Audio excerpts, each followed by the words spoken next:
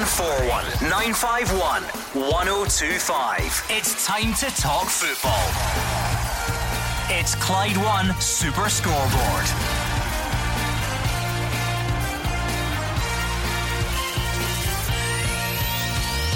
Good evening and welcome to Clyde One Super Scoreboard. Celtic stay top on goal difference after a bio-inspired win against Hearts.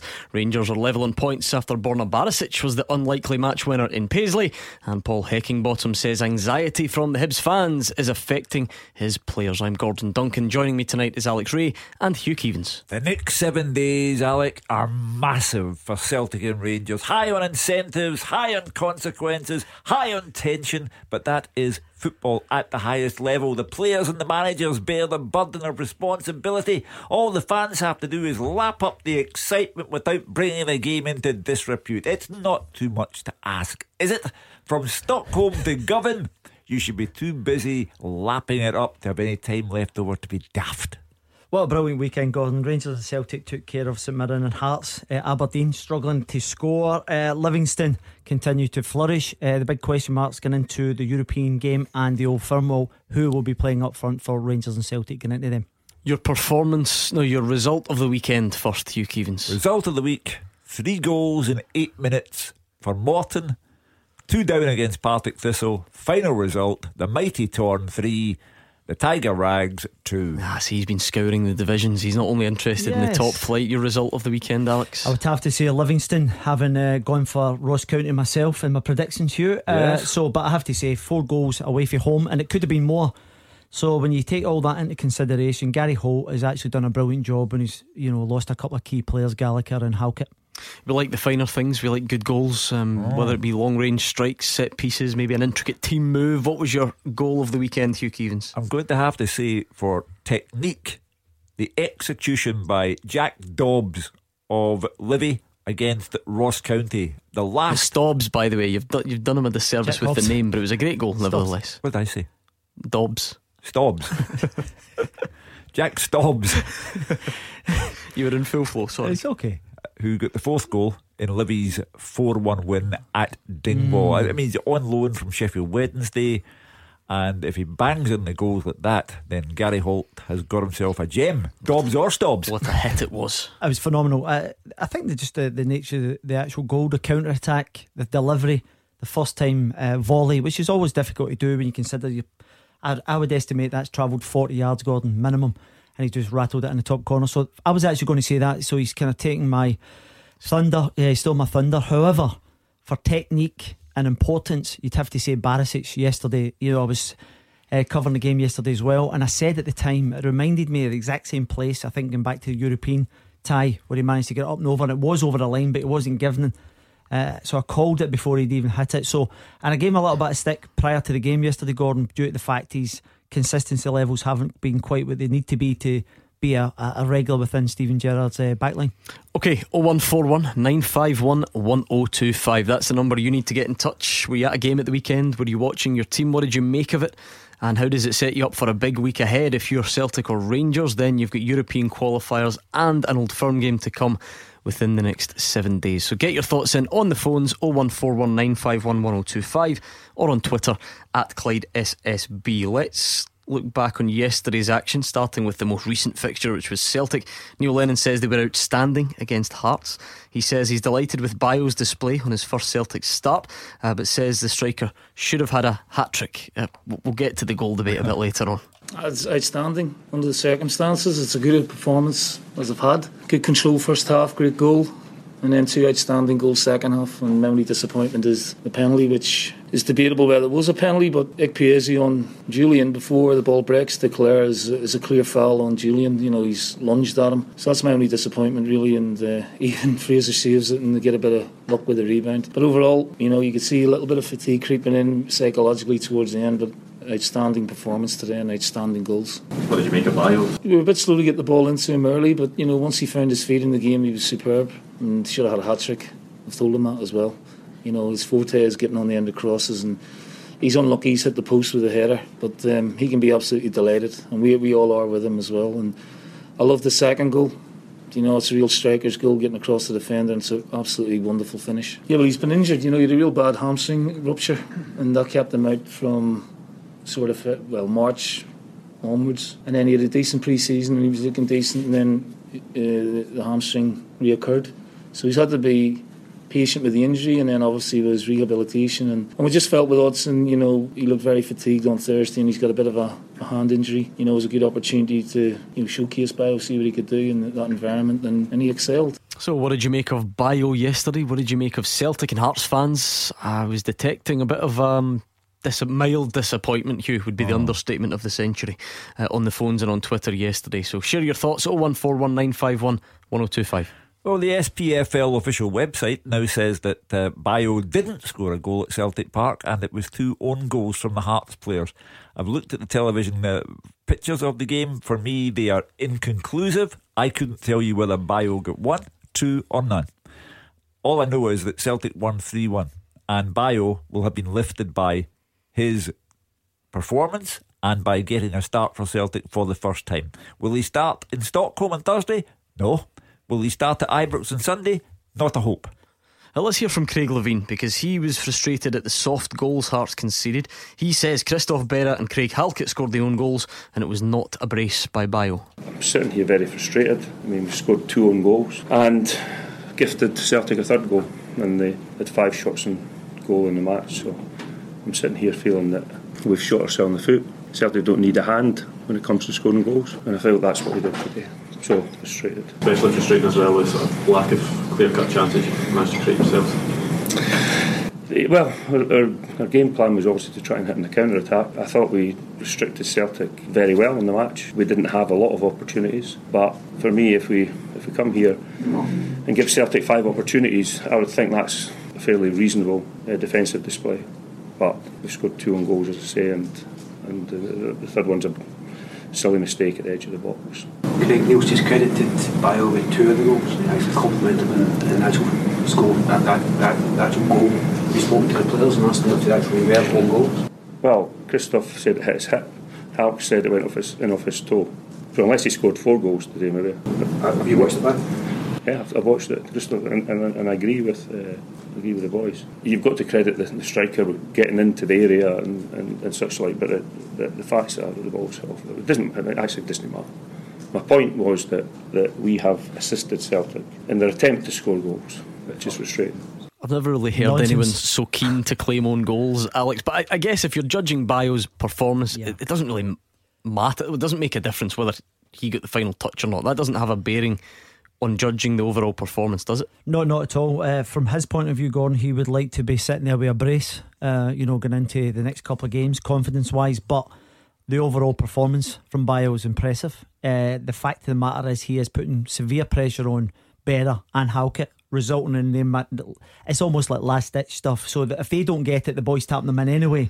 So I don't quite get what Craig Levein's there, as if he's restricted them. It's not as if someone said a wild slash and it's written off. They were bang under pressure, and it was last ditch defending, hence the reason why it's just deflected off the Hearts players. 0141 951 1025. That's the number Jerry in Mulgai has dialed. What did you make of that yesterday, Jerry? That was quite good. I thought Celtic played well, but I'd like to ask you a couple of questions. Go for it. I hear I'm on there predicting Bayo no playing Thursday and no playing Sunday. The last time he predicted Celtic would easily put Cluj out the Champions League, which he didn't do, obviously. And been listening to him for the last week and a half here. I don't think listening to you guys, Celtic are bothered turning up on Sunday, because it seems a foregone conclusion that Rangers are going to hammer them.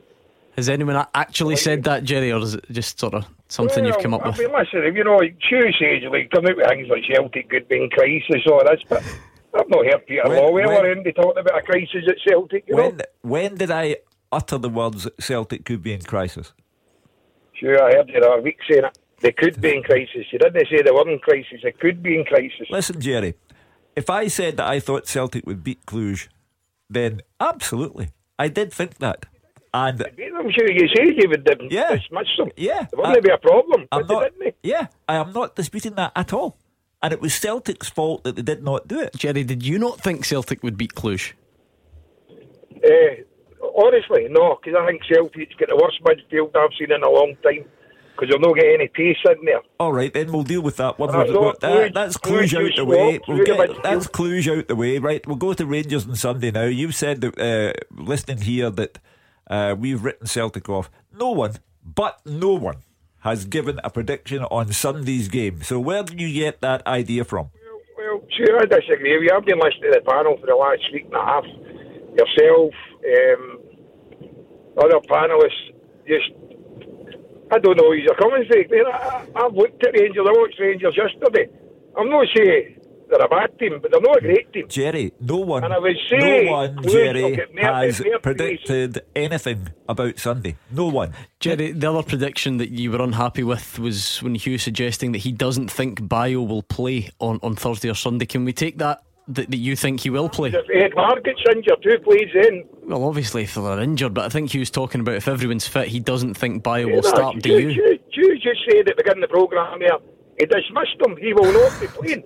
Yeah, that is my belief. I have to break this to you gently, Jerry. I've been standing here for nearly 35 years on this programme, saying what I think. And if I get it wrong, I take the egg in my face. And I take the egg in my face on a regular basis. I will continue to say what I think. Bayo will not start on Thursday, and Bayo has less chance of starting on Sunday than I have. Going back to his point about the midfield for Celtic being slow, I've just written a couple of names down. McGregor and Sham, Forrest, Christie. They guys don't seem to be that slow to me. You wouldn't say McGregor's a fast player, come on.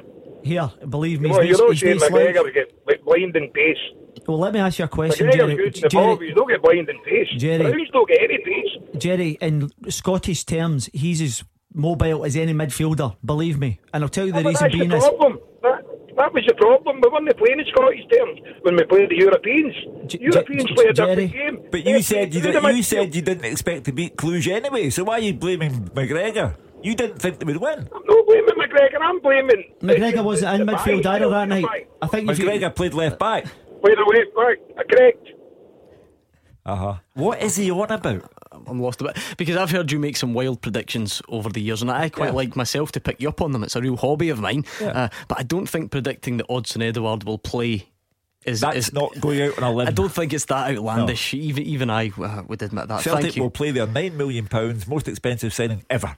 That's not going out on a limb. Thank you very much to Jerry in Mulgai. 01419511025. Neil Lennon's hoping to make up to 3 signings this week, and that hopefully can take new recruits to Sweden to help integrate them into the squad. He was also happy with Fraser Forster's contribution against Hearts. Great, did well when he came out. A bit ponderous when he maybe could have cleared it. Saves the penalty, and he's unlucky. He's going the right way. It's just we should have followed in, but like I said, I didn't think it should never got to the stage of us conceding a penalty in the first place. It's a really big week on the pitch, obviously with the 2 games we just mentioned. Off the pitch, we're coming at the end of the window. How do you feel as how fixed in both fronts? Well, we need players in the 2 or 3 positions, so that's been ongoing for quite a while. So hopefully we can get some bodies in, some quality bodies in, tomorrow, Tuesday. If we do, I'd like to take them to Sweden with us to get them integrated if they've got an opportunity to play next weekend. Well, Alec, I was robbed of my best prediction of the season so far. Hearts got a penalty yesterday. You said 3-0, didn't you? Gordon asked me, what do you think will happen? I said he'll miss it. Oh dear. Because Fraser Forster is a great penalty stopper. He was in his first time at Celtic, and sure enough, well, you weren't wrong. I know. Technically, I think it's a good prediction by you. Yeah. Pat's in Govanhill. Hi, Pat. Hi. What's your point? Hi, Pat? Hi, Pat. Well, Hugh, I've been listening for 35 years. Good man, Pat. And I think Jerry should go to Specsavers. My point is, 35 years, I'm totally agree with you last week. As a supporter, for this season, probably next season, I'm not interested in Europe. And I definitely want the league will get tighter this year. I want Rangers to not wash or completely out. Because any advantage is going to be closer to Rangers this season. Say Celtic get through and Rangers don't. What an advantage to win the league. Although I think we'll still win it. And let's face it, Rangers and Celtic are not going to win the Europa Cup. It's money. Plus, I'm quite confident we'll win the league. And to add a wee bit, I'd forget about Europe and concentrate on the treble again. If not, give Aberdeen a League Cup. And that's my point. The one thing I would say to you, Pat, is that over the course of the last 8 years, Celtic have won the league every season, and during that time they've done reasonably well in Europe. Some seasons they've been pretty hopeless in Europe, but they've always been in Europe. So if Celtic remain in Europe after they play AIK on Thursday, and should Rangers go out of Europe, I don't necessarily see that as being a tremendous disadvantage for Celtic and a tremendous advantage for Rangers. Pat, just to be clear, so would you go as far as to say that as a Celtic fan you would be content for Celtic to go out and Rangers to stay in Europe? To win the treble again, I would, yeah. No problem. I mean, you can see where Pat's coming from, Alex, but totally understand the logic in that, in terms of he wants to focus on the domestic football. I think the people at Celtic would actually prefer to be in Europe. It generates finances. The players want to play at a higher level as well. It keeps them on the front foot in terms of the quality they may well face. And if you can get to the advanced stages as well, it bodes well. It's confidence. But I understand what you're saying. Pat's been truthful. Pat represents the 99.9% of Celtic supporting men, women and children. Yeah, most would just rather have both though, would they not? But if you offer 99.9% of men, women and children who support Celtic the option of 9 in a row or Europe, they will say 9 in a row, thank you very much. Alright, thanks to Pat and Govan Hill. What did you make of Hearts' part in the game yesterday? Craig Levein seems to be under a little bit of pressure from his own fans. They're not too happy. It's not only the way they've started this season, but the way they finished the previous campaign as well. You see people going about, you're judging him after 3 games, Alec. No. After 3 years, because he's been there in that role now as both director of football and the team manager for quite some time. He brought in Ian Cathro. That was Craig Levein's decision. It flopped badly, and now the supporters are saying don't like the style of football, don't like the players who are coming into the club, and there's a general feeling of unhappiness. He's got Hamilton, followed by Motherwell, followed by the Edinburgh Derby at Easter Road. Massive. Those 3 games, Alec, definitive. Yeah, I think there's rumblings, as you rightly say, Hugh. I think it's partly to do with, if you look from last October, the actual win ratio in terms of league wins has been poor. I think the fact that he actually got to the Scottish Cup final, and he actually did okay in terms of his tactics and things, gave a good account of himself, but it's actually carried on. That form's carried on, even though they've recruited lots of players, Hugh. So he has to win at the weekend, give yourself a couple of weeks, because if you lose that, get into the international break, then obviously he's got problems in his hands. It's 0141 951 1025 in the phones. Twitter is at Clyde SSB. Eddie has been on. He says, can anyone answer why Washington got the goal from the penalty from the rebound when last week against Motherwell Clare wasn't allowed the rebound? Come off the post. That's because Clare's came off the post, yeah.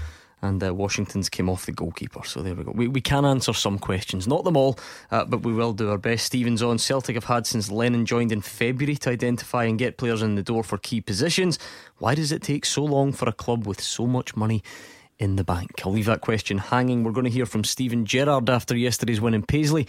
Rangers fans, what did you make of it? Could this be the kick-start for Borna Barisic's Rangers career?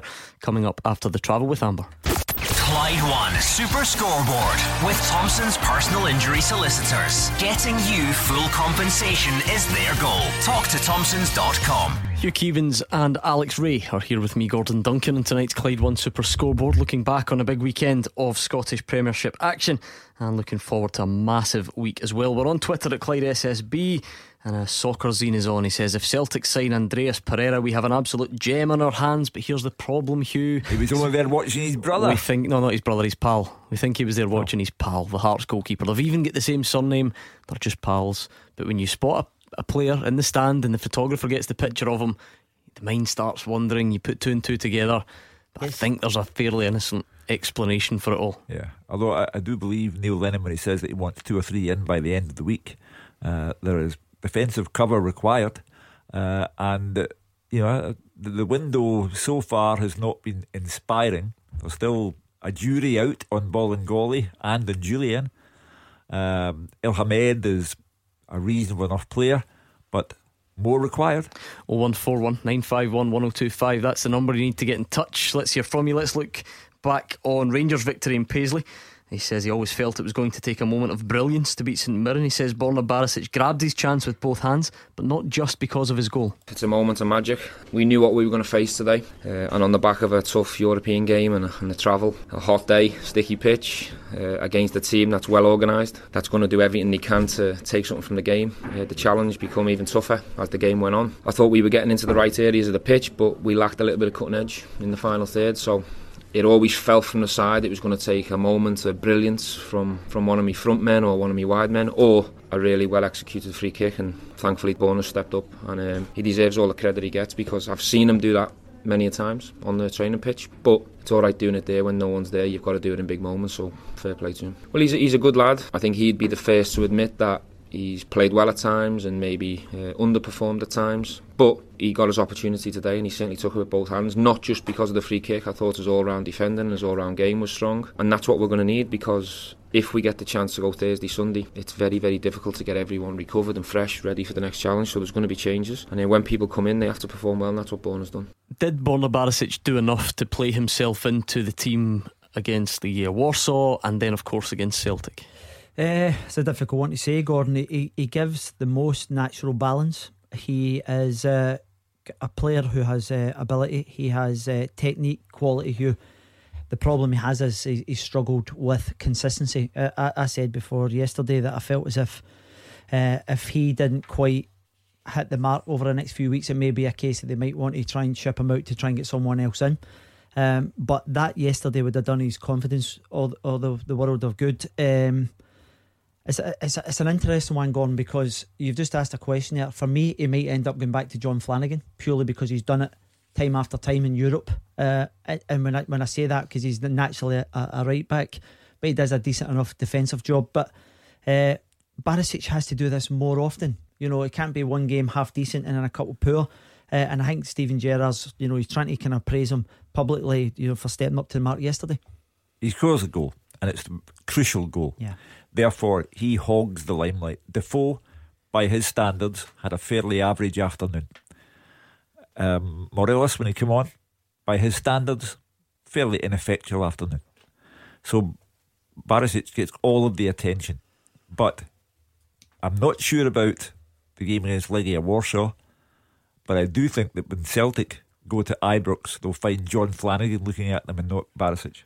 Well, Steven Gerrard says being able to win ugly will be a big part of any success they have this season. He made 5 changes yesterday, but says he's lots of confidence in the players who are waiting in the wings. I have to wait and see basically what the European game takes out of certain people. Obviously we lost Shea today, he got a kick at the end of the game and didn't recover in time, so it was disappointing we didn't have him. But people are really waiting in the wings for opportunities to train them well, so I've got to believe in them and have confidence in them, and that's the reason why I made the amount of changes today. I'm sure criticism will fly if I don't get it right, I understand that, but I've got to think what's best for the team and the squad over the course of a season if it becomes a 55-60 game season. We got criticised last year, and rightly so, for not being consistent enough and maybe not winning the games ugly at times. I think if we're going to be successful together, sometimes when you can't find the answers in general play and it's looking like it's going to be a frustrating afternoon, we need people to step up and provide big moments.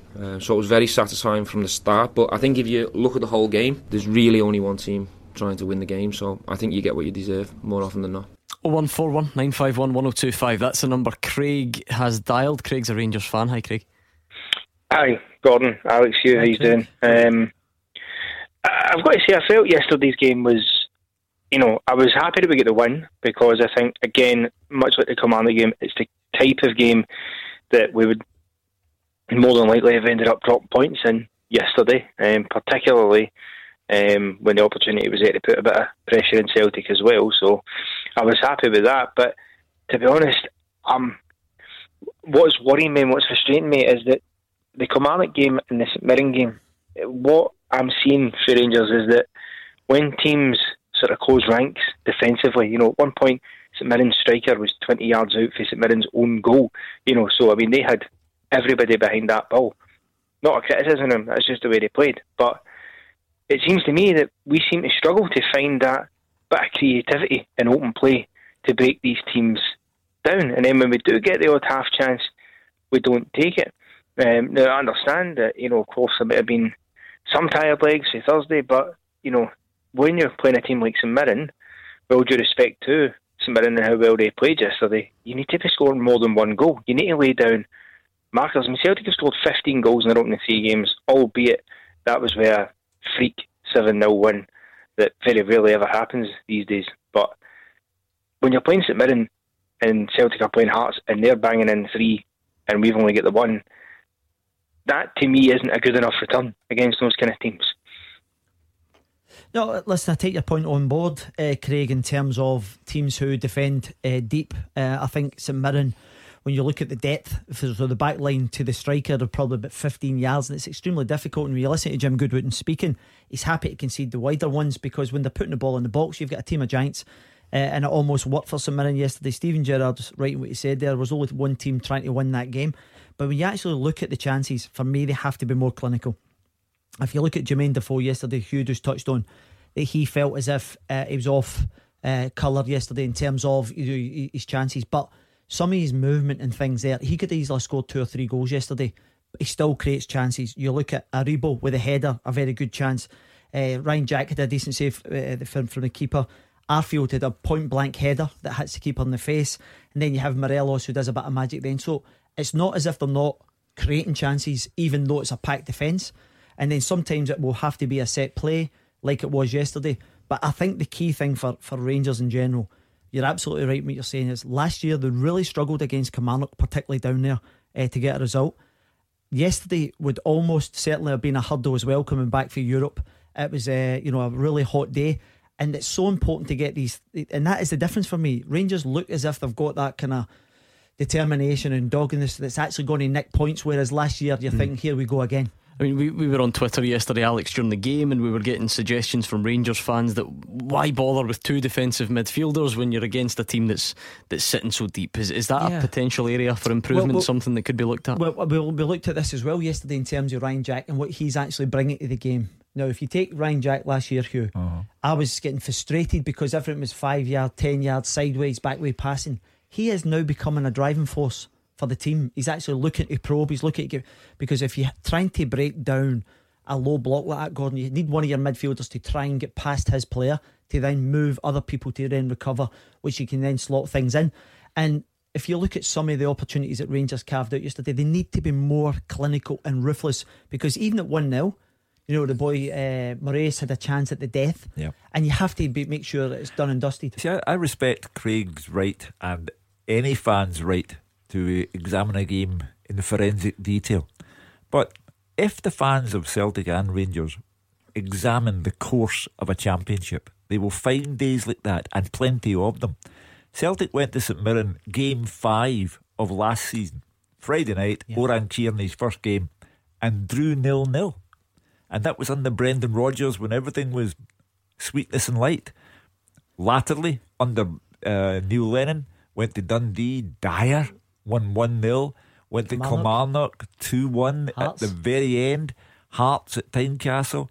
So a season over 38 games, it stands to reason that there'll be what Craig describes as freak days when Celtic score 7 goals, but there'll also be days when you scrape by. And if Rangers this season win ugly on occasion, which they did not do last season, that's a step up. Craig? I mean, I totally agree with that. Like I said, I do think that these are games last season that they were losing. It's just that sometimes, when especially, I'm looking, obviously we've got Livingston in the League Cup, for example, away. That's the kind of game that, because these teams inevitably always get one chance. And that's the kind of game, if you're not clinical enough, you might find yourself punished. Now, obviously that aside, I'm, looking to this week as well, with the Old Firm game coming up in Europe. I've heard the Celtic fans on talk about how, they're quite happy just to go out of Europe and let Rangers stay in Europe, and that would give them an advantage. Now, yes, of course, priority for both Rangers and Celtic this season is the league title and the cups. That's obviously going to be priority because they're never going to win the European trophies. But to me, it sounds like excuse making before a ball's kicked at times, because I do feel that Celtic and Rangers are guilty of it as well. Disrespect the European competitions and the teams they're playing in by saying things like, it doesn't really matter anyway. Of course it matters. It matters to every team who's trying to get into that competition. If it doesn't matter, then they should just tell UEFA we don't ever want to play in these competitions again. Craig, forgive me, where do you live? Cumbernauld. Right. I don't know if it will apply to Cumbernauld as well as Glasgow. This is not a football issue. This is a cultural issue. The bragging rights here. The Rangers fans cannot bear to contemplate Celtic winning 9 in a row. The Celtic fans cannot bear to contemplate not winning 9 in a row. They're not disrespecting Europe, they're disregarding it. But why do we do this every season though? Why does it have to be a choice? Who said it had to be a choice? Celtic have won previous titles, having been in Europe. Why? How do we always come up with this hypothetical? I'm taking this season in isolation because Steven Gerrard is there season 2, and the Rangers fans have looked at the signings. Everyone associated with Rangers thinks this is it. This is the season, and that's why it's not a football issue. It's a Scottish cultural issue. Okay, thanks to Craig, a Rangers fan from Cumbernauld. John is also on the line as a Rangers fan. Hi, John. Not bad. Who says the Rangers are disregarded by the European trophies? I am saying that any supporter that says I'm not bothered about Europe, he's not been disrespectful, he's just disregarding it because he can't wait to get the league title won. Well, listen, the league title's not going to win to me until then. We're still on every trophy, so I totally disagree. Well, we're out to win every trophy. I'm not. You know what I mean? I'm just saying that some people regard it that way. If you don't regard it that way, good luck to you. Right. Back to the point that we've been punished for sectarian singing. I'd like to applaud the fans yesterday because there was certain individuals at a game yesterday still trying to add the add-ons, and it's causing a bit of friction. But people are starting to get to listen and learn. I was in this yesterday and I've heard a few conflicts, which I agree. The add-ons we don't need. We get to the stage now, we've got to sing Kumbaya, my Lord, or Jesus Loves Us. You know what I mean? Because at the end of the day, I'm pretty sure there's a middle ground between these things, John. I don't think anybody's asking you to go that far. Well, listen, that's how far we were singing yesterday, by the way. Did you not hear it? Because we were singing it yesterday. So you can say there's a middle ground, but the add-ons is finished. It's got to finish. But I mean, you've got to see. With respect, we'll get Sunday out of the way first. No chance. There's no chance on Sunday. You tell me there's no chance that'll happen Sunday because both sides will just be as bad, and you know that, Hugh. Well, everybody knows that. So what do we do? Hold on a second. You're saying there's no chance, but both sides are just as bad. Which one is it? Well, basically, it's a Rangers Celtic game. It's 90-minute bigots, and you don't agree with the 90-minute bigots. You don't agree with that. I must admit, I'm a bit loath to stand on Monday night and predict what will or will not be sung on Sunday, because you know what, we will spend many more nights discussing it as the season progresses. I'm sure we will. I'll just say very quickly in the passing, I abhor expressions like 90-minute bigots. Grow up. John, have you got a football point? I've got a football point. Right. Hugh, my apologies. I didn't mean it in that sense. At the end of the day, I understand what you're saying. So my apologies to you, Hugh. Maybe I've come across with the wrong kind of words, and so I do apologise, and I humbly apologise to you for that. On we go. You said my apology. I would do, of course. Right. Well, Kim Goodwin yesterday. What's the tactics? 1-6-4. Come on. I know you can say he's not got the resources or whatever, but that is just, we're paying money, £30 to go and watch a team who they hit the post by a cross, but just. Anybody, amateur football can do that. Anybody can do that. John, see, the thing is, I think when you look back to the Aberdeen game, they played a similar, very low block, and they managed to nick 3 points. They played the same against Hibs. I think that's the way that Jim Goodwin will set up his team against the top teams within the division. And I think the up and coming games, I think they play Ross County and Livy next week. Livy and then Ross County. Yeah. So they will have a different approach to that because they're games that they feel as if they may well be able to win it. And to have a go at his tactics, it almost worked for him, because he almost nicked that result. Whereas if they come out and attacked and be expansive against Rangers, they get absolutely demolished. So unfortunately, and listen, we've seen it with Rangers when they go to the big clubs like Barcelona and Real Madrid over the years. You don't see Rangers coming out and free-flowing attacking. I think it's just a respect for the opposition. But we're paying money to watch that, and I can understand what you're saying. Did you enjoy it? Because it's just as what you say, passing left, right. But listen, let me say one thing to you. When the people paid to get into Kilmarnock and Aberdeen on Saturday, they didn't get any guarantee with their ticket, which is just as well because they get a pile of rubbish to watch. So there is no guarantee when you buy your ticket. And if a club whose first obligation, whose only obligation is survival, decide to go down the survival route, that's their prerogative and entitlement. 0141 951 1025. Let's hear from you. We'll take more of your calls next. Clyde One Super Scoreboard with Thompson's personal injury solicitors. They play to win every time. Talk to Thompsons.com. Hugh Keevins and Alex Ray are here. You can get them on the phones or you can get them on Twitter at Clyde SSB. Greg Hamilton's on, he's sticking up for his team. He says callers moaning about St Mirren sitting in. Rangers sat in all the way to the FA Cup final in 2008. Changed the record, he says. Well, we did say that, didn't we? Against better opposition, you have to do it. I mean, the clubs have their individual priorities. Rangers have the priority of winning the league title. St Mirren have the priority of staying in the league. And that's why occasionally a man's got to do what a man's got to do.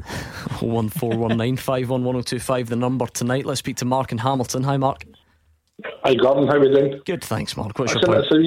I heard Hugh at the end of the night talking about the lad. I was speaking of the fella up front, Bio. Mm-hmm. What a difference is here. A striker, a main striker, getting into the 6-yard box. After I watched this, get managing to watch the highlights last night. The difference between him and the lad Edward is night and day. For strikers, as every ball was in that box, that lad was inside the box trying to stuff a goal at it. I'd rather get 2 goals than didn't get any goals. It was refreshing to see that. I hope the young lad Edward's watching him how to play up front. I don't know that I don't think Edward's exactly done too badly at Celtic, surely. I think he has, sure. I know it's all about opinions. My opinion is he's never in the right position at the right time. He could be scoring more goals, the lad. I know he's a great player too, but if he was watching that lad yesterday, that's where he's meant to be in that box. That goal that won the cup final in the treble against Hearts. I know, Hugh, what you're saying. I know. That's what I'm saying to you, but he could score a lot more goals. I think they're just different types, clearly, Alex, yes. And that's why Neil Lennon and the Celtic fans will be pleased at having these different options, because that's something we asked Jim Duffy about yesterday being at the game. We had seen next to nothing of Bio, so not only were we looking at was he good, can he impact the game, but what is he, what type of striker is he? But they're just different. It doesn't mean one's better than another. Edward is very effective at dropping into those little gaps and linking up play and picking up possession and bringing players in. But Mark is outlining the fact that Bio's perhaps a bit more of an instinctive striker, desperate to get on the edge of crosses and put the ball away. Yeah, absolutely. And I was speaking to my pal Davy Farrell, who goes to watch Celtic quite a bit, and he says Bio's raw. He's willing to kind of make the runs. He attacks the box relatively well. He has to improve in his all-round game. And if you look at Edward last year, when he first came in, he was coming off the left-hand side to you. So you were replacing Dembele. People were kind of gauging him in terms of what Dembele did, who was a very good level. So I think Edward's actually developing as an all-round player. You look at, he actually leads the line, because the way Celtic play, Gordon, is it's an out-and-out number 9.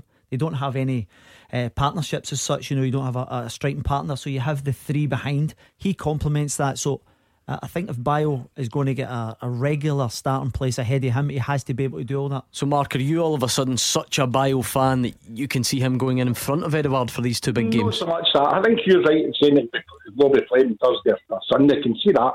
But I'm just talking about, I know they're 2 different players, but when Edouard was playing up there a few games, his instinct's not the same to get into that position where you're scoring goals in that 6-yard box. Well, again, I go back to that Dundee game that I frequently refer to last season when Celtic were rubbish from start to finish, and then in injury time, who popped up inside the 6-yard box to score the goal that won the game? To be fair to Mark, I don't think he's saying that it never ever happens, and you're just plucking a couple of examples. They are different, they are undeniably different. Bio does seem to do that, to really want to get in the end of crosses in a way that Edouard doesn't. It doesn't have to be a criticism of Odsonne Edouard. No, but I'm going through the video memory bank here now. See Edouard cutting in and scoring the goal that beat Rangers 3-2 last season at Ibrox. I see him last week against AIK, season before, scoring a great free kick when Celtic exactly. These are not poachers' goals. That's what Mark's talking about. I think Bio, as Alex said, using David Farrell as eyewitness, is raw.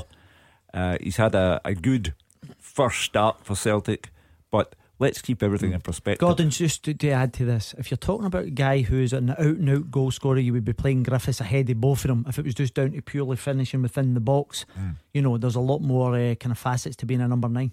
Mark, so if we're not quite sure if Bio's done enough to go to the number 1 slot at the moment. Is he at least above Lee Griffiths in the pecking order at the moment?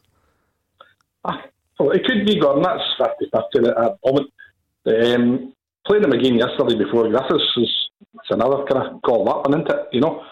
But no, I'm quite happy to some reflection because I've watched a lot of the games this season and last season, and there were times that what I'm saying is he could have been in different positions. The ball's getting put in there. You've got to be a wee bit of instinct, you know, where maybe get into the box, where he was standing maybe 10 yards. You know, that's what I'm saying. It's a bit refreshing to see somebody that knows that he wants to be in that position to score the goals. Okay, doke. Thank you, Mark in Hamilton, who dialed 0141 951 1025. You've got to feel for the pen on Twitter. He says Clyde SSB's getting me through the arduous task of cutting the grass tonight. Never good. Loving the chat and build up. So did I. Did you? I did. 6 hours in here, I thought, I just can't wait to get home and cut the grass. What a dream way to finish do off what the day. I did. Buy a flat. I can't imagine you out cutting the grass for something. Oh, I used to for years. You? Oh, yeah. You're a keen gardener? No, hated every second. Yeah, I thought you might. I'm even more you know I love it. You know I do? love it. Yeah, I send pictures to my mate Phil and Faz, not on the group chat. I absolutely love it. If the lines are not perfect, I'm not happy. Well, they must love you. Imagine that type of entertainment coming through the phone. Kids used to run and hide behind the couch by the time I'd finished in the garden. That must be an age thing. My group chat pictures look a whole lot different than grass getting cut in the back garden. Show, Gordon, family show. Let's speak to Colin. Never you mind. Let's speak to Colin, who's a Rangers fan. I love the specific location in this. You know, we'll usually say Mark in Hamilton or Alex in Denison. This one says Colin in Ayr Beach. Are you specifically on the beach, Colin? Well, I'm in a car park on the beach. Oh, there we go. That's pretty close. And it's a beautiful sunny night. Sure is. I'm just going to sit here. The sunshine goes down over the Arran. Sounds magnificent, Colin. What's your plan tonight? I was just to say, I think with the signings that Steven Gerrard has made this season and the way they've settled in so quickly, that Rangers can pose a threat to Celtic this season. And just this week alone, if we can get a result against Legia Warsaw and a result against Celtic on Sunday, that'll just set us up for the rest of the season, I think. Oh, I don't think anyone... Just to see what you think about that panel. I don't think anyone would argue against the idea that Rangers are legitimate challengers to Celtic this season. You see, I know that this will now prompt a call from a Celtic supporter to say, I don't believe it, but I think if you're looking at it in a discerning fashion, Rangers are legitimate challengers, and an awful lot will be read into Sunday's result, whatever it may be. But there will still be 3 other Old Firm games after that. But bottom line, Rangers will run Celtic all the way this season. That's one of the things I like about you, who you're willing to put your colours to the mast to say there will be a challenge this year. Yes. There's a lot of pundits out there that are saying that it's not willing to put their hand. Stick their neck out. Yeah, absolutely. For me, it is a clear 2-horse race. Yeah. For me, when you look at the personnel, you look at the early stages. Aberdeen struggling, Hearts struggling, Hibs struggling. Yeah. And for me, the only 2 contenders are Celtic and Rangers. Colin, who in particular's catching your eye, Colin? As a Rangers fan, who in particular's impressing you? Who's behind this improvement? I like Big Joe Aribo. Since he came in, he's fast, all that carry on. Scott Arfield, same, on the wing that he's really fast and everything. And Ryan Jack, I mean, the turn of speed that boy's got is not real. But it's more it's a left back position I'm more worried about, because they keep playing players that's not left footed in the left back position and things like that. Yeah, a name that Colin mentioned there, just because Colin makes a good point. He mentions players who are impressing him. Ryan Jack, maybe not known for his speed, but that's something Colin identifies. I wonder if he's done enough to be in the Scotland squad that get announced tomorrow, Alex. In fairness, if there's one position that we do have competition for, it's midfield. But Gordon, if you go back to last season, when I seen him, I thought he was a steady Eddie. You know, he was like 6, maybe 7. You know, consistent. He's actually starting to believe in himself. He's actually starting to drive the team forward, and I think that's what they've been lacking badly. Last year they were very pedestrian at times. When you've got him, Aribo, Davis is just pulling the strings. You've got Arfield breaking for the middle of the park. They've got so many options. Kamara can still dictate the play as well, but the key ones are the ones that are actually breaking forward and making the difference. And I think Jack has actually started to do that. if he could add a few more goals to his game, he would start to be a lot more rounded. And I take your point. I actually feel as if he may well be in the squad tomorrow. Maybe at the expense of a Graham Shinnie, who's now not playing first team football. Yeah, absolutely. Listen, if you're talking about people who are actually playing at the week in, week out, who's actually, first team minutes, then he comes under that bracket, whereas Shinnie is in Siberia at the moment. Colin, thanks for the call. Enjoy the beach. Beat the Pundit with the Scottish Sun. For the best football news and opinion online, thescottishsun.co.uk/football. Beat the Pundit time. What a way to kick off the new week, by coming on here and getting one over on Hugh Keevins or Alex Rae. If you think you have what it takes, give us a call right now. 0141 951 1025. Answer as many correct questions as you can, and if you beat the Pundit, you'll win yourself a signed ball. You only have until the news at 7, so be quick. 0141 951 1025. Clyde One Super Scoreboard with Thompson's personal injury solicitors. Compensation you deserve. When there's been foul play, talk to Thompsons.com. Hugh Keevins and Alex Rae are here with me, Gordon Duncan. We've been looking back on the weekend's biggest talking points, starting yesterday at Celtic Park. Bayo getting the 2 goals, did he or didn't he? Do you care? I don't know. Looking back on Borna Barisic's winner for Rangers as well. Paul Heckingbottom caused a bit of a stir on Saturday when we were listening. He's had a bit of a pop at his own fans. You don't hear that too often. We'll let you hear it next, but it got me thinking in a more general sense. What was the last time you got annoyed at your own manager for something he said? There must be some good examples out there. When was the last time your own manager bugged you because he said something that you didn't agree with? Let us know on Twitter at Clyde SSB or 0141 951 1025. This first. Beat the Pundit with the Scottish Sun. For the best football news and opinion online, thescottishsun.co.uk/football. Beat the Pundit time. Hugh Keevins is ready, so's Alex Rae. They've been warming up during the news, and one of them is going to be up against Connor from Paisley. How are you tonight, Connor? Hi, how's it going? No, I'm great. Yourself? Yeah, good, Connor. And you're a winner already, by the way. I should have probably told you this before, but we've got you a couple of tickets to go and see the Scotland women's team. They're taking on Cyprus in their first qualifier for the Euro 2021. It's at Easter Road on Friday. If you're a fan, you can go along, and if not, I'm sure you'll know someone who is, so you'll be popular either way, Connor. Brilliant. Good man. We're going to toss the coin and get on with the real game. No disrespect to Shelley Kerr, but I mean, this is where the bragging rights are. Heads, it's Hugh Keevins. Tails, it's Alex Rae. And it's tails, Alex Rae against Connor from Paisley. So I'm going to give Alex some Clyde 2 to listen to. Make sure that he can't hear us. Connor, we'll get your clock ready. 30 seconds head to head with Alex. You can pass. Here is your chance to beat the Pundit. Are you ready? Go for it. What was the final score of Livingston's win against Ross County on Saturday? 3-1. Which team is Rangers' Josh McPake currently on loan with? Pass. What country does Victor Wanyama represent? Kenya. Who managed Rangers between 1920 and 1954? Pass. Which town did Morton play in? Greenock. Who plays at Clifton Hill?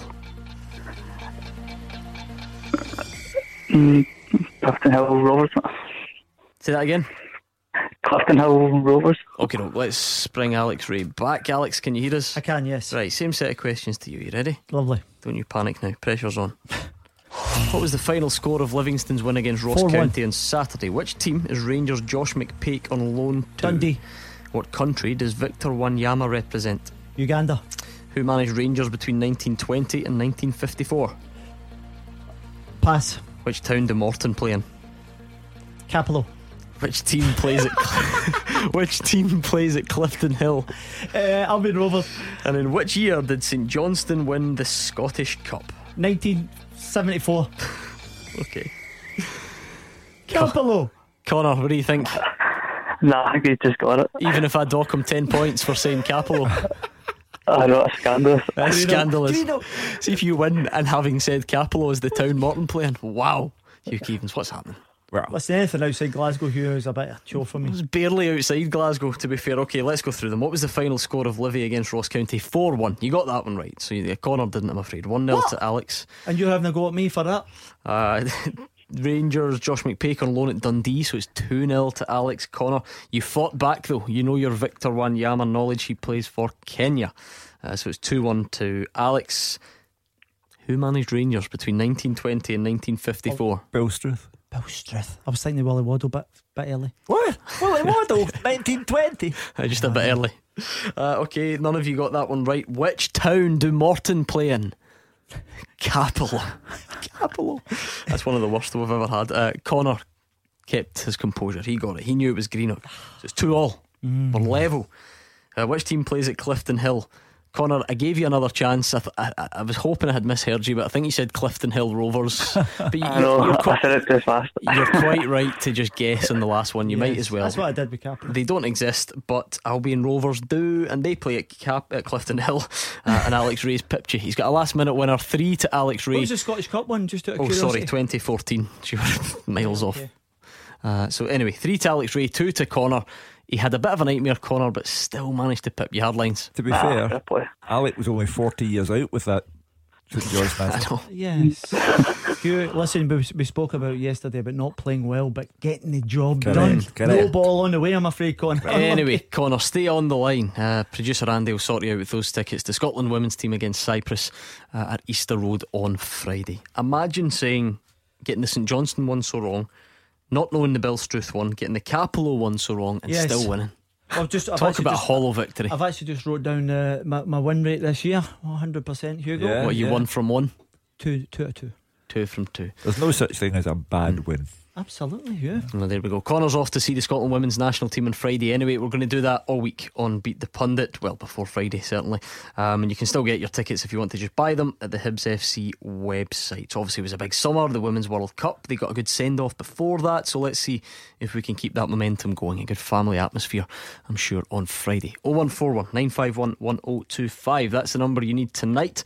And you will find us at Clyde SSB as well. I'm going to play this Paul Heckingbottom clip, Hugh, not because I think we've got thousands of Hibs fans waiting to hear it again, but I wonder if we can get a bit of a discussion out of it. I wonder any other examples of managers who have annoyed fans of their own team by something that they've said after the game. I'm sure our listeners remember everything. They will come up with some examples, but Paul Heckingbottom believes anxiousness from the crowd affected his players against St Johnstone. Some supporters booed his decision to take off Scott Allan, but Heckingbottom, tongue-in-cheek, said he wasn't aware of any law banning him from subbing the player. There's a real anxiousness that spread from the stands into the players, definitely. We've drawn at home, we'll draw many more at home between now and the end of the season, without a doubt. So yeah, it doesn't help the players, 100%. You want to feel the stadium. Well, I did when I played, that's what I like now. But certainly you probably see it from the stands. There's certain to be, we're trying to relax, calm, pass, and there's nervousness and anxiety, and it spreads. So I think we've got to, if the fans can, appeal to them, calm them down. Or even when something good does happen, get behind them. Get behind them. That's what they want to see, because there'll come a point where we're defending the box and not getting out, and sometimes it's the blocks, it's the tackles, which are just as important. It was quite a negative reaction, Paul, because of the Scott Allan substitution. Yeah, I didn't know there's a law up here, you can't take him off, can you? Well, if you're going to take the fans on, Alec, have more than 4 points out of your first 9. Be better than you were against St Johnstone, and also don't tell your players that the crowd think that you're afraid and you're proving that the crowd are right, because you then had a Hibs player come in after the game and say, no, we're not anxious. So he just contradicted his own manager. So I think Paul Heckingbottom needs to slow down and have a think about it. If there's any anxiety, Gordon, been felt by the fans, it's usually because of what they're actually watching. So that's what it stems from, Hugh, because if you're playing free-flowing football like it was at the beginning, the fans are excited, they're up and they're behind the team. So that's exactly where all this kind of problem comes from. And when you take a player off like Scott Allan, this is not to say that he is untouchable. No. Part of the problem, I think, for the weekend is, having watched Scott over the years, playing him on the right-hand side, for me, he's a lot more effective in the number 10 role, where he has actually got 2 assists, and I think he's got a goal as well this season. So to move him and then hook him, it doesn't look well with the fans. Well, I did say I wanted to hear from examples of when your manager annoyed you, because usually you stick by your team, don't you? That's what happens. If your manager says something, you back him. But a lot of Hibs fans at odds with what Paul Heckingbottom had to say. So let us know, when was the last time your manager annoyed you by something he said after the game? And what about more generally, Hugh? Because there's this idea, fans pay their money, they're entitled. But if genuinely, it's easy for me to say, if genuinely they are perceived to be having a detrimental effect on the team, should fans take more care of that side of things? I don't know. I'm just trying to look at the other side of the argument. As long as the fans keep their criticism at a rational level, as long as it doesn't turn into offensive chants at the manager or at players, then yeah, they did pay their money. and they are entitled to have their say. They're not entitled to think, I paid my money, this should be an absolutely brilliant football match, it should finish 6-4 for my team and the sun should shine. But if they're there and they think it's really bad, they're entitled to open their mouth. But see, at the same token, Hugh, you're expecting the players to rise above anything because you've played in hostile, whether it's your own fans and whether it's the opposition, and you have to overcome that. With the greatest respect, St Johnstone have been really, really struggling, particularly at home. You know, you're expecting more from Hibs. And you would get a good response on Twitter to this one, asking about when was the last time your manager annoyed you after something he said. James McCluskey doesn't have to go back too far after the Cluj game when Neil Lennon tried to justify playing McGregor at left back. He said no problems came from that side. He totally underestimated the opposition. Gary Buss, commander, to bring back some memories, he says when Pedro Caixinha started going on about caravans and barking dogs, he's got some emojis to follow there as well. So we're at Clyde SSB on Twitter. 01419511025 and the phones. I must say on Twitter, the dogs bark and the caravan keep moving is very popular. Taylor Scott's in with that one as well. He says thank goodness for Stevie G. Let's speak to Stephen, who is a Hibs fan from Rock Hill. Hi Stephen. Hi there, how you doing, lads? Not too bad, Stephen. Were you would you have booed at the weekend taking Scott Allen off? Unfortunately, I have to be honest. I'm not one to lie. I did boo when he made the substitution, and I did boo at the end of the game. But the booing was nothing against the team; it was against his own decisions to take him off. But more so to play him out of position. The best comparison I can actually give is if you've got you need work done in the house, you're not going to phone a joiner to come and paint and decorate your house, are you? So why would you tell a certain midfielder to go play in the wing? Yeah, I do agree. He's a terrific reader of the game, Scott Allen. Beautiful passer of the ball when he's on form. And he did seem to be isolated out wide and not having the kind of effect on the game and his team that he should have had. So Paul Heckingbottom, I think, what a funny lot up here. Yeah. Don't start messing us about, because we'll bite you back. So you shouldn't be telling people that they don't know what they're looking at. Because see that having seen I was just saying there now about in terms of the way that Hibs play, when Scott Allen has actually did really well. He plays in the midfield three, but the advanced one of the three. But it looks as if Heckingbottom wants to play a 4-4-2, which means there's got to be two strikers. So you're obviously not going to play him in the central midfield. So he's put him out to the right hand side, and I don't think that suits Scott at all. And if going forward, he might have to look at the personnel and then work the shape out from there. Stephen, how do you feel when you hear Paul Heckingbottom referencing the fans and I guess blaming them? I hope I've not been too unfair, but blaming them for part of the anxiety. Yeah, I didn't listen to his post-match just because I was so frustrated as it was. But when I read the articles online now, obviously, you know yourselves, that the press might never be 100%. But when you read the headlines, he's come out and he's blaming the fans and blaming this.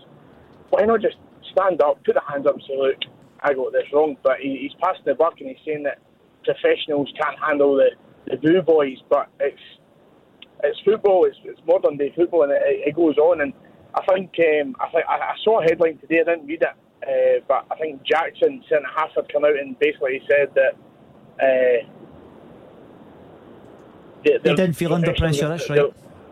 Yeah, he didn't feel any pressure from the fans. It was just simply, it wasn't right in the park. Now, talking about Scotland in the middle of the field, I was at the game last, but I'll go home and away. I was at the game last week against Morton, and Scotland he's playing in that kind of number 10 role, and he's out his depth there as well. He needs to be a lot deeper to pick up the ball and drive forward. He can't wait on the ball to then create a chance for the strikers. He needs to be commanding from, maybe not so far in front of the defence, but certainly a lot deeper than where he was last week.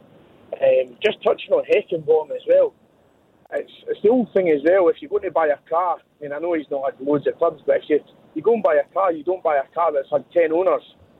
So it's the exact same thing. Like, you run your own business and you interview someone and it comes along and say, I got sacked after 30 days. You're not going to give him the job, are you? I like Stephen's analogies. We'll get the joiner in to paint the house. We'll get the car. I like it. Stephen's a creative man. To be fair, Paul, also, I do know that he was third choice because the first two just things didn't go as planned with the conversations. But who were they, just out of curiosity? It was, Michael Appleton, wasn't it? That was the one at the time. Appleton, yeah. But to be fair, you know, when he came in at first, there was the whole Neil Lennon fiasco. He did well. He did well, yeah. He steadied the ship. Now, perhaps he has to have a look around him and understand that supporters, at the moment, like the Hearts supporters, are less than thrilled by what they're looking at. But don't pick a fight with the supporters, because they'll win in the end. Yeah, absolutely. And I think this all stems from the tail end, because as you rightly said there, Hugh, he started really well. He managed to get them into the top 6, but when you look at this post-split, 2 draws, 3 losses, he did well in the Cup earlier on. However, you know, the league form hasn't been great recently. Great stuff. Thank you, Stephen in Rockhill, for the call. 01419511025. We're on Twitter asking you, in light of Paul Heckingbottom, what was the last time your own manager annoyed you by something he said? Hugh Keevins, I was pretending I didn't hear the Nokia ring a minute ago, because you're making a habit of it, and it's very unprofessional, quite frankly. But I did hear it, and now you're waving at me, which makes me think it was important. You see, my niece is married to a mad hippie. Oh right, so he's just texted you. He's been listening, and he's given the longest text message in the history of text messages to say the Hibs fans, bottom line, are not happy with what they're looking at, and that's why there's a bit of unrest. You've just brushed that off brilliantly. Well done. Yeah. Experience. Well, we're getting a good response on Twitter. Lots of people suggesting the last time their own manager annoyed them. William Monaghan says the last time was every time Mark Warburton opened his mouth. Great show, guys. So he's clearly not a fan, which is okay. That's fine. Don't mind that. Is this where the name goes? Says the biggest annoying thing a manager said, Walter Smith, when he announced his intention to leave at the end of the season, because it cost us 10 in a row. And Robert Clark, we're full of analogies tonight. What's just happened to the last 20 minutes of the show? Robert says, just on Hugh's point that the fans have a right to air their discontent as they've paid their money, so in the same token, would you go to the King's Theatre and shout obscenities to the cast if you weren't enjoying the show? Well, obviously there's a difference in circumstances. I mean, you can get up and leave if you don't fancy it. Get up and go, but you'd be embarrassing yourself in a theatre. In a football ground, that is a forum for people who are allowed to open their mouths. Yeah, but you're assuming at the theatre you'd be the only one shouting. If everyone else was doing it like they were at the football. No, I think you get up and go. Plenty of times I've felt like it. Okay. I hate the cinema. Films are rubbish now. Honestly, he's got the ability to just put a dark cloud over it. You hate the cinema. Yeah. What do you hate about the cinema? Modern day movies are rubbish now. What's your favourite? Casablanca. You just knew it was going to be some right out the classics section. So when you flick through the on-demand classics, that's where Hugh Keevins would go if he knew how to work the Sky Remote. That's where he would go. And all the Godfathers. Well, getting better now, I think that's fair. Right, 01419511025. Give us your thoughts on the weekend's action. You can start looking ahead. A lot to look forward to. Europa League qualifiers on Thursday, big games on Saturday, and in case you hadn't heard, a game between Rangers and Celtic at Ibrox on Sunday. We've got a good full-time teaser coming up for Alex. I hope it's not as bad as last week. That was brutal. You struggled last week, so we're only looking for 5 answers tonight. Not to say that they're easy, but we're only looking for 5 answers. We'll get the question next. Clyde One Super Scoreboard with Thompson's Road Accident Solicitors. The compensation you deserve when you've been sidelined. Talk to Thompsons.com. Hugh Keevins and Alex Ray are here. We're on Twitter at Clyde SSB. We just heard from Paul Heckingbottom. We're getting some good memories from you on the last time your manager annoyed you by something that he said, because usually you stand by your manager, don't you? David's on. He says, poor Mark Warburton's getting it in the neck. He says, Mark Warburton saying he didn't have a plan B, just do plan A better. He since explained what he meant by that, but it was just so annoying to hear him say that he had no plan B. There we go, at Clyde SSB. Time for the full-time teaser. If you've got any good questions or even a good idea for a question, please send it in to fulltime@clyde1.com, and hopefully we can get it on the show. We'll give you a big shout out and all the rest of it, because we like to drive the guys nuts between now and the end of the show. Hugh Keevins and Alex Ray had a stinker last week. Let's see if they do any better. Tonight's been sent in by John Smith. Now, regular listeners to the show will know that John sends in very difficult questions, and we usually use them on a Tuesday for the Anorak Roger Hanna. However, this is still a difficult question, but I've trimmed the answers for you. I've made it a bit easier. We're only looking for 5 names since the mid-90s, we'll call it.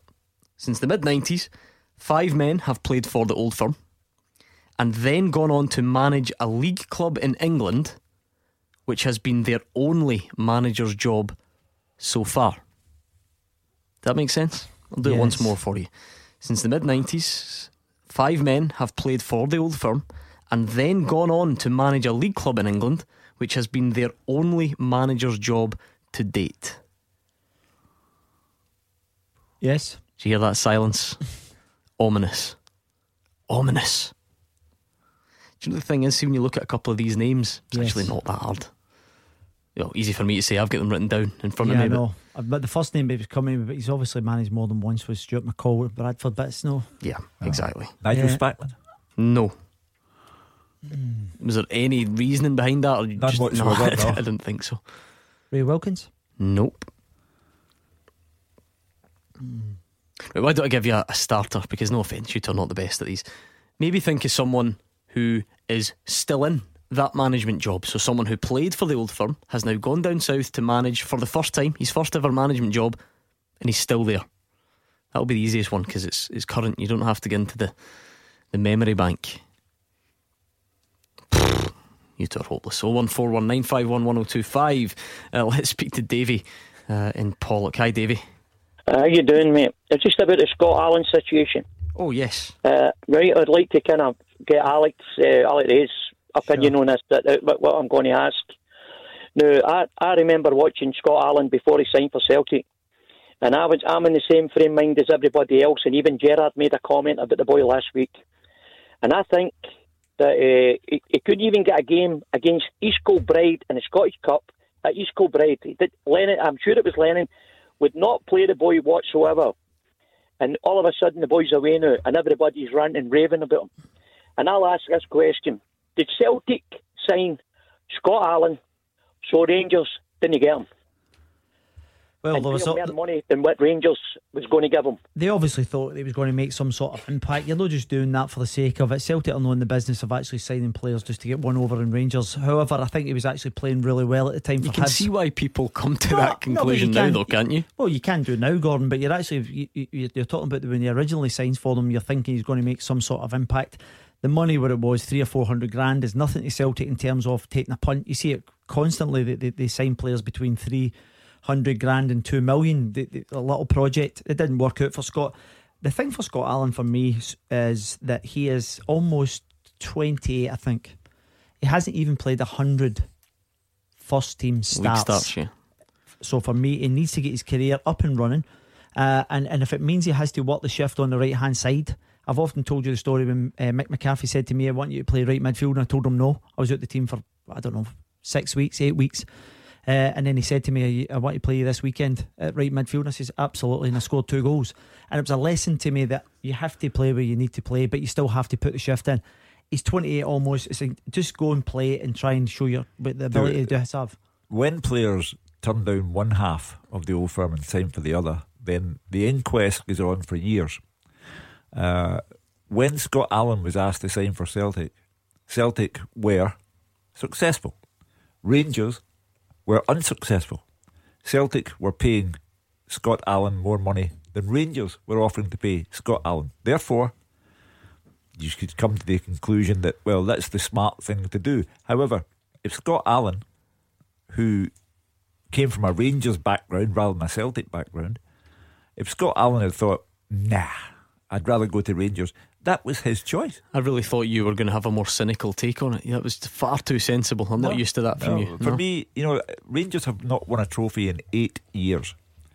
And Scott Allen, was being given the chance to go to a Celtic side who were regularly winning trophies. It didn't work out, not by any stretch of the imagination, but he was going to a successful club as opposed to a club who at that point were unsuccessful and getting more money. This debate makes me feel like I've just time travelled. I've just gone back in time. Remember how many nights in the show we debated this when he was moving. Thank you very much, Davy in Pollock, who dialed 0141 951 1025. Still nothing on that teaser. No, still not even that first one that I gave you the clue. No, I'm trying to rack my brains through Scott Kirkland was straight on when I gave that clue. He was straight on, straight out of the box. He got it. Murderless, isn't it? I'm looking for 5 names. Come on, let me check in Twitter. Scott Liddell's got one of the difficult ones. Well done to Scott. Thomas Higgins as well. Okay. De Boer at Crystal Palace. No. He's had more than one manager's job. Oh, sorry, I meant in England. Right, No. okay. Since 92, 5 men have played for the old firm. They've then gone on, since the mid-90s, sorry, bring that up, there's no point going back to 92. Since the mid-90s, 5 men have played for the old firm, gone on to manage a league club in England, and it's been their only manager's job to date. So for the person who said Neil Lennon, that is wrong.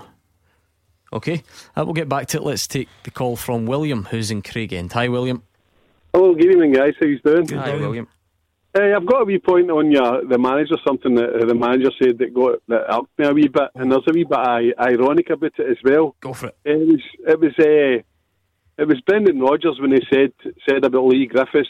He had scored 40 goals, and that was the season before, and no this season.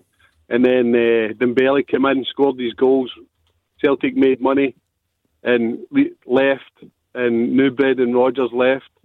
And Lee Griffiths is still scoring goals for Celtic. That's the kind of thing I like, you know.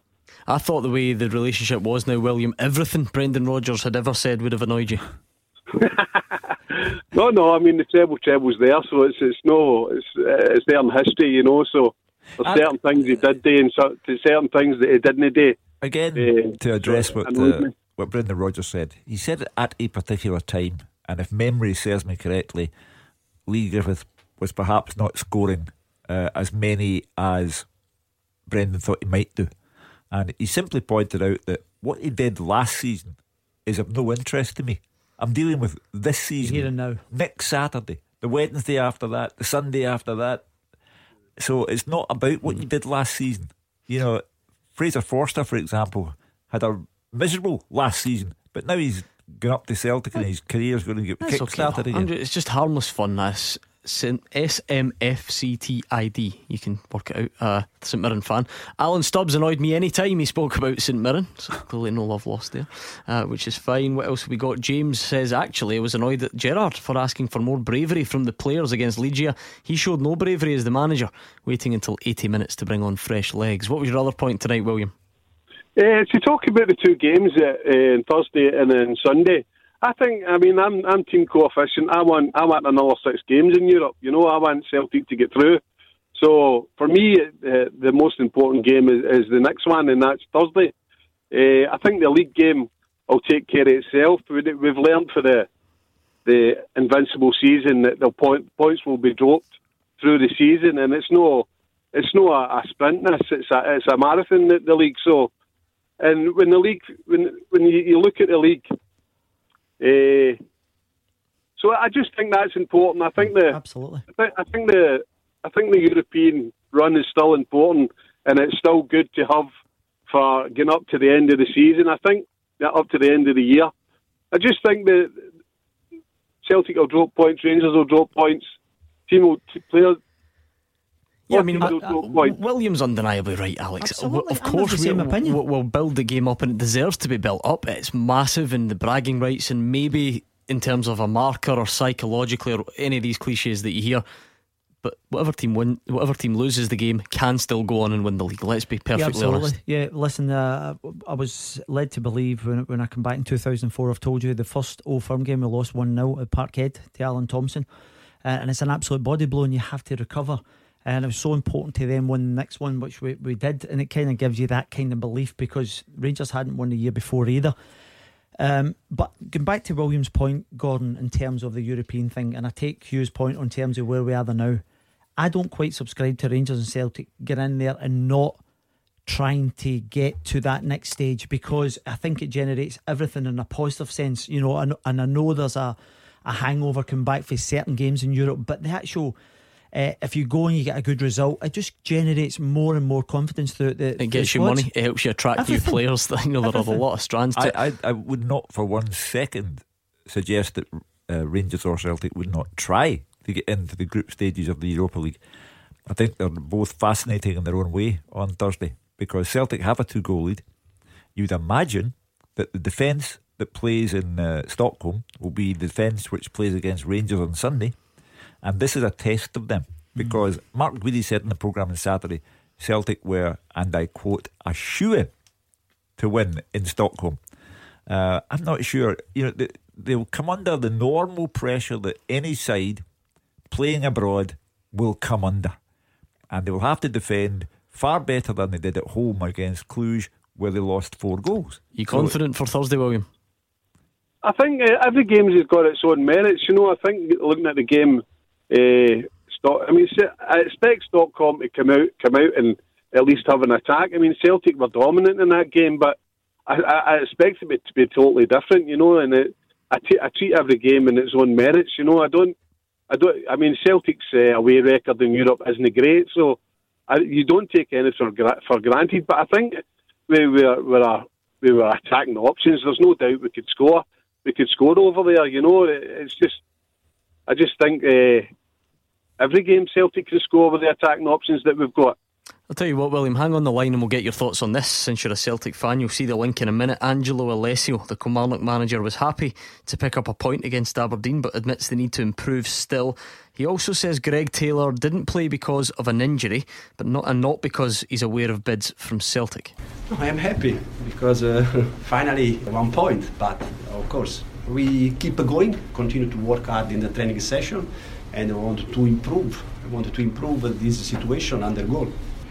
Why did Greg Taylor not play? Yesterday, after warm up, he had a problem, an hamstring, and for this reason he didn't play today. Has there been an offer for him? At the moment, are only rumors, but no, I think the club didn't receive any offer, apart from Celtic. Would you hope, Angela, if one does come, if an offer does come, that you would still be able to keep it? As I was saying a lot of the time, I spoke with the club and the owner. We want to keep our best player, we want to add new players, I think, and not to sell, William, Greg Taylor left out because he was injured, according to his manager, and not because Celtic are circling above. Neil Lennon wants to sign 3 new players. You got any thoughts on who they should be or what areas? It's funny. I mean, you can go back to I'm going to have a pop at Brendan Rodgers again for his recruitment because no, you could look at it and I think we need a left centre. I really do. I think we need a left centre. I know we've got a left back and there's 3 guys I like. There's obviously the guy for the Norway, Rosenberg. I like the boy Greg Taylor. I think he's got a good future in front of him. And I like the boy at Aberdeen, the boy Lowe. I thought they 3 left backs. I thought Celtic maybe got one of them. That's just guys that I've seen. I hadn't seen ball and golly. So, but for me, I can have a go at Brendan Rodgers again and say Liam Lindsay was a left-sided centre back, and for me, Celtic could have got Liam Lindsay for 500 grand. Right. Yep. 500 grand we could have got Liam Lindsay, sent him back to Thistle on loan, and we could have done the same thing as we've done with Christie. Kept him burning hour, knew he's went to Stoke for 2 million or something. So for me, there's a wee bit of recruitment there that needs to be done, and I know that trying to build a team at Celtic is weakening teams in Scotland, but I just think that Liam Lindsay should have been at Celtic and would have been ready to play for Celtic. Well, to be fair, these things don't always work out. There's no guarantee that Liam Lindsay would have gone to Celtic. The money would have been at a nice level for Celtic, sure, but they paid £1.2 million for Jack Henry. Didn't work out at all. And now they're talking about Jack Henry going to Kilmarnock as a make-weight in the Greg Taylor deal. So it doesn't follow that because you can pick them up for a snip that they work. And will we see Liam Lindsay in his first Scotland squad tomorrow? Because pretty much every other defender that we have is injured. So it's going to be an interesting list when Stevie Clarke puts it out there. Right, thank you very much, William in Craigend. Right, this teaser. Talk to me. Please talk to me. I'm having a nightmare, I can't think. This was sent in by John Smith. He says since the mid-90s 5 men have played for the old firm, then gone on to manage a league club in England, which has been their only manager's job to date. What a response to this on Twitter, just to make you feel worse, because people are nailing this on Twitter. Thomas Bryce has got 4 out of the 5. Come on, Brycey. Stephen Tallant's got a couple. I won't even be able to name everyone. Prince of Parkhead has got the hard one, but he's also made a mistake with Gary Caldwell, because he's managed a few teams. I've seen that, yeah. Alan Mackey's got one of them, so is Peter Ramsey, Stevie O'Halloran, Ian is on, Peter Andrew Grant? Connor. Peter Grant, no? No. Oh, is it Alan? Jeez, I'm struggling. Davy Young's got it. David, honestly, so many correct answers, just not coming from you two. We'll get back to you. Come on, right. The clue I gave you, I'll hammer home this, because you need to get one to get you up and running. I'll even tell you which team he played for. There is a former Rangers midfielder currently managing in England, and it's his first managerial job. He's still in the job at the moment. That is Joey Barton. Yes, finally. Joey Barton. He's a Fleetwood manager. You've only got 4 more to get. Well, hopefully, that's the pressure. Although don't hold your breath, we'll hopefully get them next. Clyde One Super Scoreboard with Thompson's personal injury solicitors, the league leader for compensation. Talk to Thompsons.com. Into the final part of tonight's Clyde One Super Scoreboard. We might need to extend it to see if Hugh Keevins and Alex Ray can come up with the answers to this teaser. John, I've got a couple of belters before you go. John sent it in tonight. He's looking for, since the mid-90s, 5 men have played for the Old Firm. Yes. They've then gone on to manage a league club in England, and it's their only senior manager's job to date. We've now got a working example, at least. We've got Joey Barton. Yes. Played with Rangers, went to Fleetwood. It's his only managerial job. What else have you got? Trevor Francis. No. Chris Sutton. Yes. He did well at Lincoln, didn't he? No, I don't think so. Sack. Chris Sutton, Trevor Stephen. 3 What more. about Andy Gray? Nope. Did he ever manage Andy? No. Let me just. No. Since the mid-90s. Yeah. So what does that mean? What does that mean when that means there's probably one in there that we're going back to that period. The other 2 are a bit more recent. Around about 95, Hugh. Who was that then? Well, I mean, this guy had a long-standing association with one of either Celtic or Rangers. It's Rangers, just to give you another clue. Yeah. Okay, we'll get back to Richard Gough. Nope. Palmer Brown. David Weir. Yes, Hugh Keevins, David Weir, Sheffield United manager. It's his only managerial job to date. That wasn't the one I was talking about, but you've got him. 2 to go. Sheila is in Cardonald. Hi, Sheila. Oh, hi there. Hi. I didn't realise you were on today, Alex. But Hi, Sheila. Hi there. This has got something really relevant to you, and you can remind me of this guy's surname. The fitness and conditioning coach with Dave Jones in Cardiff City in 2008. His name was Alec. Yes, I do remember him. He was an He's a mate of yours. ex-army guy. Yes. I'm trying to think. Alex Armstrong. He was a fitness coach. Right. He was brutal. He used to Yeah. take us to RAF Cosworth for our pre-season induction to get back up to speed, and he absolutely. So you've worked with this guy? He was at Wolverhampton Wanderers with us, and then I think he was with Dave Jones at Cardiff. But he was an old army guy. He was brutal, but a lovely man actually. Because I thought there Alex had just managed to pluck the fitness coach from Cardiff in 2008 out of thin air, but he can't come up with the answers to this teaser. But you've worked with him. Okay, Sheila. And this is leading somewhere. Actually, Alec Armstrong was a gem. Actually, Yes, he was. Because the cup final we played was on the first anniversary of my mum's birthday after she died, and he gave me the warm-up top that they'd worn at Wembley. It was an absolute gem. But anyway, I did a neurolinguistic programming course with Alec in 2008, and one of the principles about that, and sports psychologists use it, is about the information you feed in affects your performance because it affects your state of mind.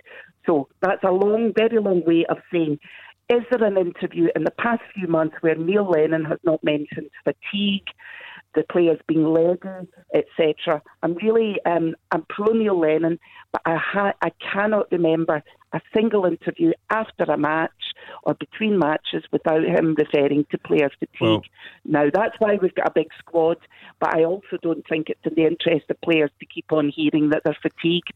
Sheila, this is one of my favourite calls ever, because you've got neuro-linguistic programming in, and NLP. also NLP for short. You've inadvertently answered another point, Hugh, which we're talking about when your manager said something that annoyed you. So Sheila is killing all sorts of birds with one stone.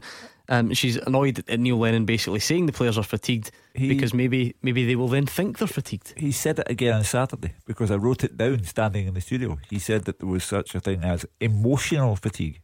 Oh my God. And he felt that going from European match into the match that Celtic faced at the weekend against Hearts, perhaps there was emotional fatigue. Now, I have to say, I am not medically qualified to say whether this exists or does not exist, but I do credit the manager, Sheila, with knowing how his players are, and perhaps he can determine between physical fatigue and mental fatigue. Can I ask Sheila a question just purely because she's obviously studied on that subject?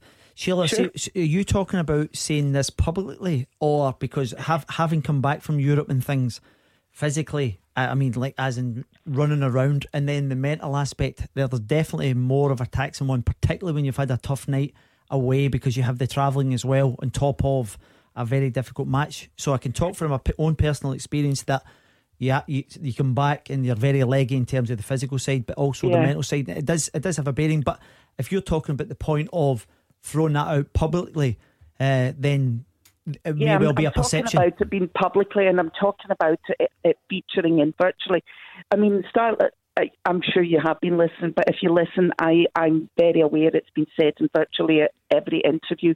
And you can influence people, because if I was to talk to you for a minute about really depressing things, I could bring your mood down. Whereas if I was really kind of like talking really positive, I could bring your mood up and make you very motivated. The thing is, when Neil was at Hibs and apparently lost the place one day in the dressing room and told everyone exactly what he thought of them, he was then blamed for not approaching the modern day player in the modern day way. No, but I think that's different. What Sheila's essentially saying is if you keep announcing the fact that there might be fatigue, then the players may start to feel fatigue, and then it gives them a potential excuse, and they'll say, "Oh, the manager's right. You know, I am fatigued." And I did say earlier on that Paul Heckingbottom shouldn't go on about the crowd are making the players anxious. Well, that's exactly it. Then that's the exact same thing. When the players are telling Paul Heckingbottom they're not anxious because of the crowd. So Sheila does have a point. I don't know whether she is trying to infer that Neil is using this as a deflection tactic. If the game's not particularly good, the performance not particularly good, say they're emotionally fatigued, physically fatigued. I just think it could have an effect on performance, and he maybe doesn't need to keep on saying it. Of course, if you're counselling a player one-to-one, you can assess if they're fatigued and take that into their fitness regime. But keeping on hearing that, as I say, I just don't think it's positive. Sheila, every Monday night when Alec Ray and I are here and we get the teaser, by the time Gordon Duncan is finished with us, we are two shells of human beings by the time we leave this studio. Shells of men we are. It's true, Sheila. You are right. I tell them every week that they're rubbish, and they have become rubbish as a result of it. So thanks for shining a light on that for me. I will stop. Thanks for chatting with me, guys. Thanks, Sheila. Thank you. That was Sheila in Cardonald. Okay. Like I say, Sheila did manage to cover a couple of points by saying things that your manager annoyed you with, by saying, here's one that will probably hit home with a few of you. Gillian O'Neill says, things that your manager said that annoyed you.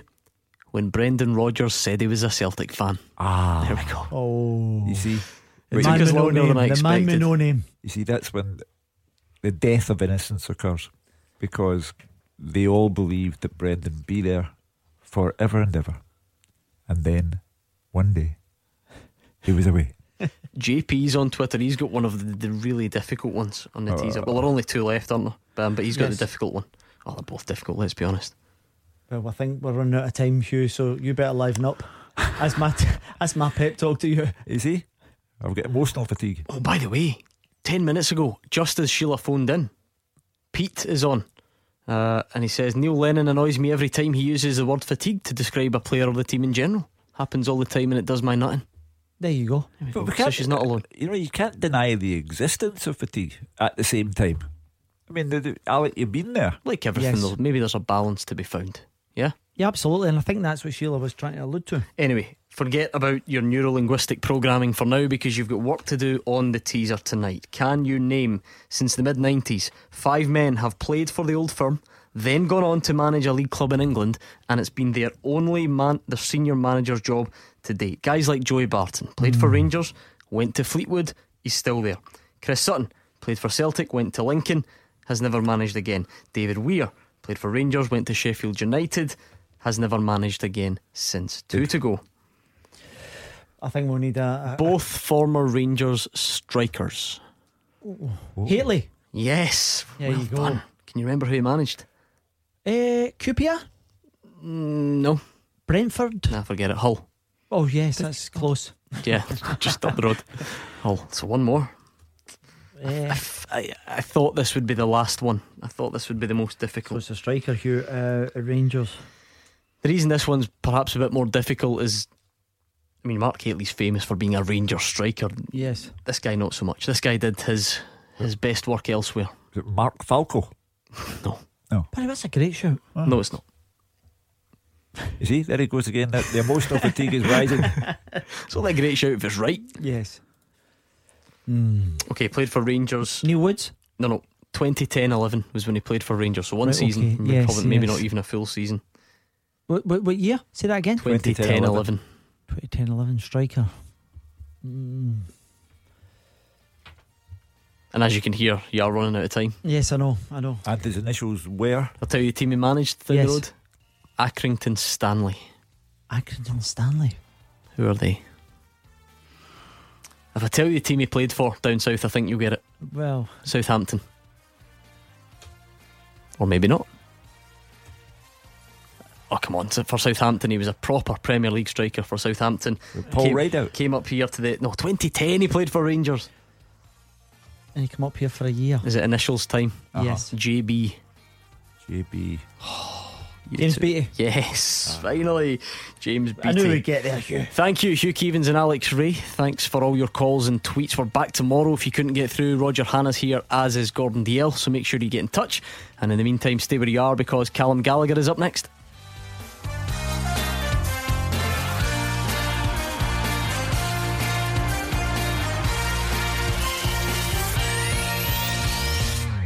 Clyde One Super Scoreboard with Thompson's personal injury solicitors. The form team for compensation for more than 40 years. Talk to Thompsons.com.